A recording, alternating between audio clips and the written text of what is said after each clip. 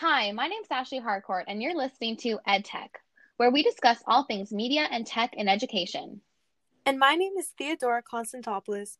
We're here today to tell you about online tools for creative and collaborative learning and explain the ways in which we pre-service teachers and teachers can better integrate various technological tools in the classroom. And I'm Meaghan Hamelin. We're here today to tell you about several useful technological tools and explain how they might be implemented to create a collaborative learning environment and tune in with students' creativity. Specifically, we'll be focusing on how tools help facilitate teaching the English language and how we as teachers can learn to implement technology in the class to truly enhance our students' learning, which is what our podcast is all about, helping teachers and pre-service teachers prepare themselves for integrating technology into the classroom to best fit our students' needs.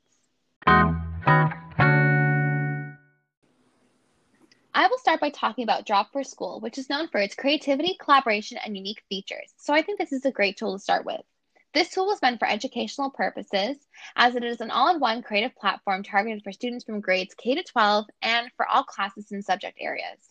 What features about this tool stand out to you the most? I was just about to dive right into that. So, this tool provides students with an intuitive blank canvas and a variety of drawing and painting tools to use for visualizing thoughts and for creating rich mixed media content. Students can work with their English language skills and express themselves creatively with features such as the paint feature, stickers, sticky notes, stamps, and audio recordings.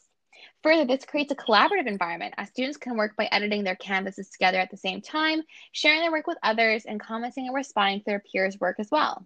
But how is this tool useful for teachers? Great question.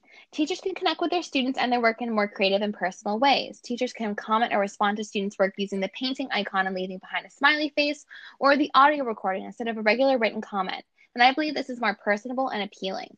I think this tool would then help with many learning difficulties as its many features complement students' multiple intelligences. And for diversity, it goes hand in hand with DROP's collaboration. Students are able to listen to different knowledges, cultures, perspectives, and histories of other students as this is a collaborative tool. On the SAMR scale, I believe this falls more on modification as we're able to do more than the traditional way of teaching and learning the English language, and students are able to create media work that would not be possible without this technological tool. In my classroom, I envision using this as a discussion forum, focusing on students' oral and written English language skills. In this way, students can produce a journal in which they can also add images to enrich or contextualize better what they are saying, and I could use the audio feature or the sticky notes feature to comment on my students' work. What should teachers know about this tool? That this is a super fun and easy way to integrate technologies in the classroom, and it is just as simple to navigate, and it is completely free. This amazing tool that I've learned and researched about is called Spiral. This is an interactive learning platform that teachers can use for quick assessment, student collaboration, interactive videos, and flipped classroom activities. This tool is free and great for students all aged from kindergarten to grade 12. The subject areas this educational website is targeted towards is typically anyone, and all subjects can be taught and create effective learning environments that can be created amongst all classrooms. So how does it work? Very simple. Once connected onto their accounts, teachers are given a classroom code, and then they can simply project the code or send it to students by email. Then students will be able to access their content on any device.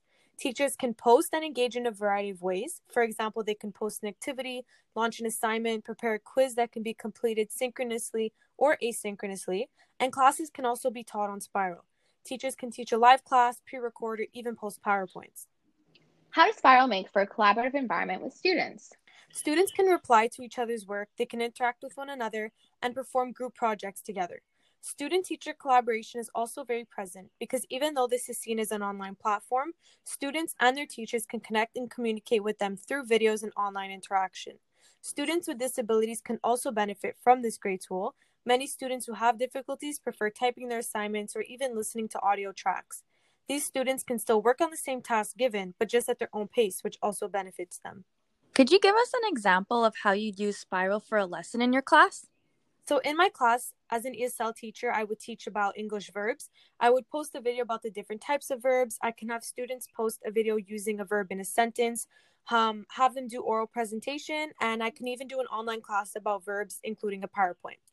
On the SAMR scale, it would lie between augmentation and modification because Spiral allows for significant task redesign and it acts as a substitute with functional improvement as well.